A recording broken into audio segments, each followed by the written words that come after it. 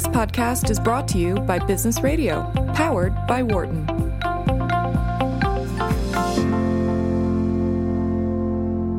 McDonald's CEO Steve Easterbrook was relieved of his duties on Sunday after it was revealed that a consensual relationship he had with another employee violated company rules. He has been at the helm of the fast food giant for the last 4.5 years and was credited with much of the turnaround by McDonald's in the last couple of years, including automated ordering stations and a rebuild of many of the locations. Easterbrook has also resigned his position on the board of directors for Walmart.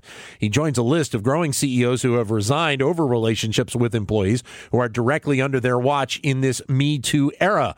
McDonald's also announced the departure of Chief People Officer David Fairhurst, head of its Human Resources Department, on Monday. With more, we're going to be joined shortly by Stephanie Creary, Assistant Professor of Management here at the Wharton School. But right now, on the phone with Rebecca Thornley Gibson, who is a partner at the law firm of DMH Stollard in London. Rebecca, thank you for your time today. Greatly appreciate it. Good morning. Hi. Great. This obviously is catching a lot of news right now. And as we mentioned, it is part of a longer trend with CEOs right now. From the legal perspective, was this the right move by McDonald's? Well, I'm looking at it from the UK legal perspective, and I think it's fairly divided in the UK in terms of some people are saying, well, it was the right thing. There was a standards policy in place. And as the CEO, you should adhere to that standards policy. You need to show consistency and, have integrity with the rest of your work colleagues and employees. But some people are also saying it's very harsh because most people at some point may well have a consensual workplace relationship at work. We spend so much time in our workplace that we're meeting people, and I think that, there is a lot of divided opinion.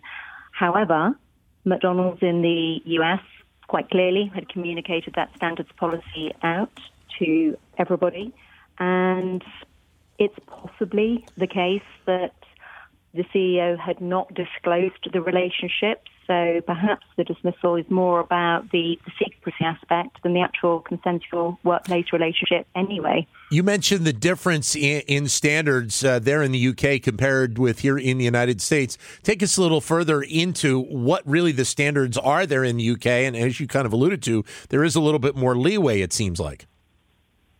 Well, I think in the UK we have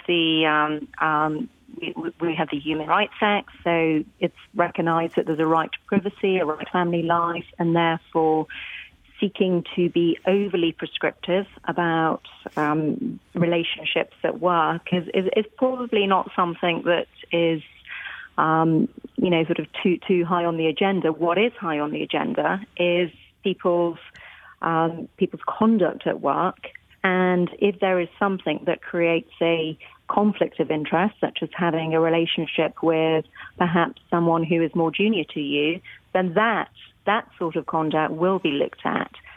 If you have to award somebody a pay rise, if you have to look at their promotion prospects, even things such as work allocation, and you're in a workplace relationship and that hasn't been disclosed to HR perhaps, then it can create a conflict.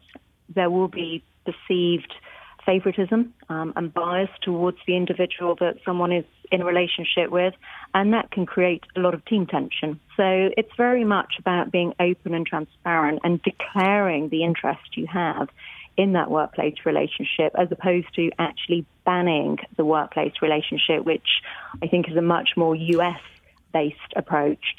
And so how has that practice in the UK seemed to work over the years for there in that part of the world? Well, we don't have, or there are very few organizations who have what I think the US have called love contracts. Yeah. So if a relationship is disclosed, then, in the US, I understand that there would almost be an individual workplace conduct contract, which sets out that, yes, this is a consensual relationship. We're going to perform professionally. There's going to be no public displays of affection in the workplace. We're not going to distract colleagues, etc. And where there's key decision making, there might be somebody else that actually has to get involved in that. In the UK, it would be an expectation, perhaps in some companies, that there is a declaration of interests platform for anything that might be a conflict of interest, whether it's a workplace relationship with a colleague on an intimate basis, or whether it's maybe a connection with a supplier that you're doing business with. Those conflicts of interest would need to be disclosed if they would create, or if they could create, a problem. I think the problem with declarations of interest, however, are when do you disclose? At what point do you say that we are in a relationship that could cause a conflict? So is there, in your opinion, from what you see in the UK and compared to what it goes on here in the United States, is there more of an understanding of this as an issue in the workplace in the United Kingdom and maybe in other parts of the world as well? There's more of an understanding that it's going to occur. And there's more of an understanding that it's inevitable. So practical measures should be put in place to ensure that the risks of that workplace relationship impacting on others and on the organisation are reduced. So there will be policies put in place which are conduct at work policies, equality and diversity policies, sexual harassment policies, and obviously, in light of the Me Too movement that you mentioned earlier, employers are worried that, particularly if a relationship was to go wrong, there could be allegations that perhaps the relationship wasn't as equal as the parties had thought. There are concerns about abuse of power. There are concerns that, the wronged party could change the narrative of the relationship. So employers look to protect themselves from potential claims that employees may make alongside the issues of sexual harassment. But also, somebody in a senior position could also be susceptible to bribery if they've had a relationship and if maybe they've disclosed company secrets that they shouldn't have done, confidential and sensitive business information, and the other party has received that, then there is a potential for some bribery afterwards. There's potential for corporate reputation issues as well if perhaps clients and suppliers don't like the idea of somebody perhaps at a more senior level having a relationship with a more junior employee. Rebecca, thank you very much for your insight. Rebecca Thornley Gibson, partner at the law firm of DMH Stollard, based in London, joined now in studio by Stephanie Curry of here at the Wharton School. Did McDonald's make the right move? I think absolutely, for several reasons. I think the point that Rebecca just made about the cultural boundedness of this initiative that McDonald's took on is really important to consider. Here in the U.S., there are stronger norms around separation of personal life from work life. And that doesn't always work out well, I think, for companies and for employees. But it is a much stronger sense of the need to separate than it is perhaps in other countries. I think that's the first point. The second point is there's a policy, right? There's a policy that's put in place that said that people who are in a reporting relationship, particularly whether it's a direct reporting relationship or an indirect reporting relationship, they should not be in a position to control the rewards of punishment of somebody else who's in a subordinate role in that relationship. And that policy was broken. And that is, for all the reasons that Rebecca set up, put in place to protect lots of people, including the person who is less likely to have the power to make decisions over their own well-being in the organization, the person in the subordinate role. Second, this relationship itself is not a peer relationship. They are not on the same level playing field, right? And we have to acknowledge that in these relationships that in my research we talk about as asymmetric power relationships, there's a lot of subjectivity, there's a lot of ambiguity, and there are concerns potentially from team members about fairness, but I think there's also potentially concerns, and we've seen with a lot of these sexual harassment lawsuits, around when the person who's in a less powerful position has a concern about the work relationship. Do they feel confident to be able to speak to the person who's in fact the one that they're in a romantic relationship? Do they feel confident to bring up issues feeling like that there's not going to be retaliation? That's a very real serious issue. And I think the last, again, is the larger societal context that we're dealing with right now around sexual misconduct and harassment. And so for all of those reasons, I think McDonald's made absolutely the right choice here. I think it's interesting also is the fact that they also removed basically the head of human relations at the company as well, David Fairhurst, and it makes you wonder what that person knew or did not know about this. Yeah, it's really interesting because I've seen different reports to say that it's related or it's unrelated. I think it'll work itself out in the next couple of days. Right. But it's when you fire the head of human resources the day or the head of human resources resigned, whichever way we're talking about it currently, the day after the CEO is let go, you can't help but think that these two things are in fact related.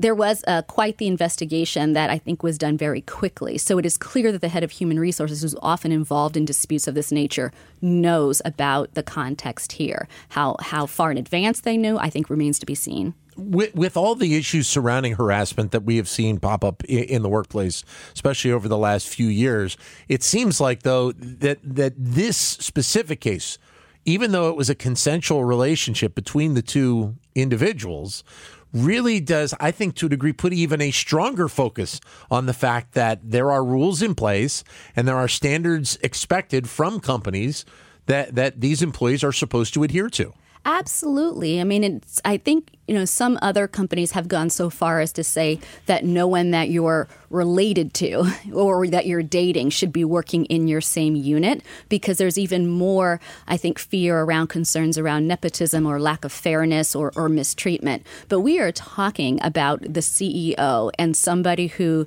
reports to them, whether that's indirectly or directly. Right. That the CEO makes all of the rules, and all of the decisions that the CEO makes would affect this person, right? So you think about that from a top-down perspective, but we can also think about it from the perspective of that person who is in this relationship. What is their clarity around what they can and cannot say about their workplace experience when in actuality, anything that they're saying is a direct relationship to the CEO's place? So there's a lot of complications here. Well, this is also putting more and more focus on boards of directors and the decisions that they are making, because I think if you went back a few decades, this might have been a situation where it might have been pushed kind of under the carpet. It's not the case anymore, because not only are the CEOs responsible, but the members of the boards of directors are responsible as well. Yeah, actually, it's the board that hires and fires the CEO. So they made a quick, swift decision based on the investigation to let him go. He stepped down from his position, obviously at the same time as a board director at McDonald's, and he actually also resigned from the board of Walmart as well. And I thought that was really important.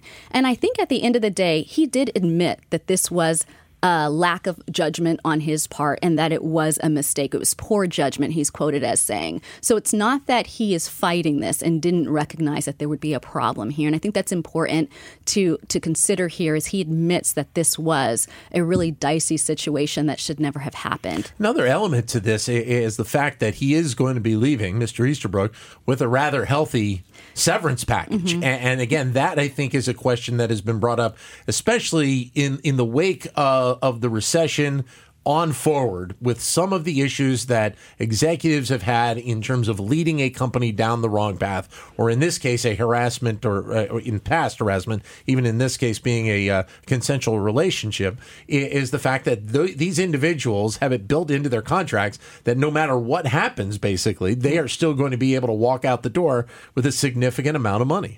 Yeah, so this is still the problem, is even though we see boards of directors who actually also determine compensation for CEOs, we see them being held accountable when something goes wrong. We're not seeing them preemptively en masse, understanding that why don't you put something in the contract that says if there's a personal misconduct issue, then you will not be able to take that healthy severance package. So there's not the same overlap or accountability built into the contract around the severity of these issues, but at least now there's some degree of punishment in terms of losing your job. It's just not necessarily a financial one. Is it surprising that we haven't seen more companies actually look to put that type of language in the contracts of their executives?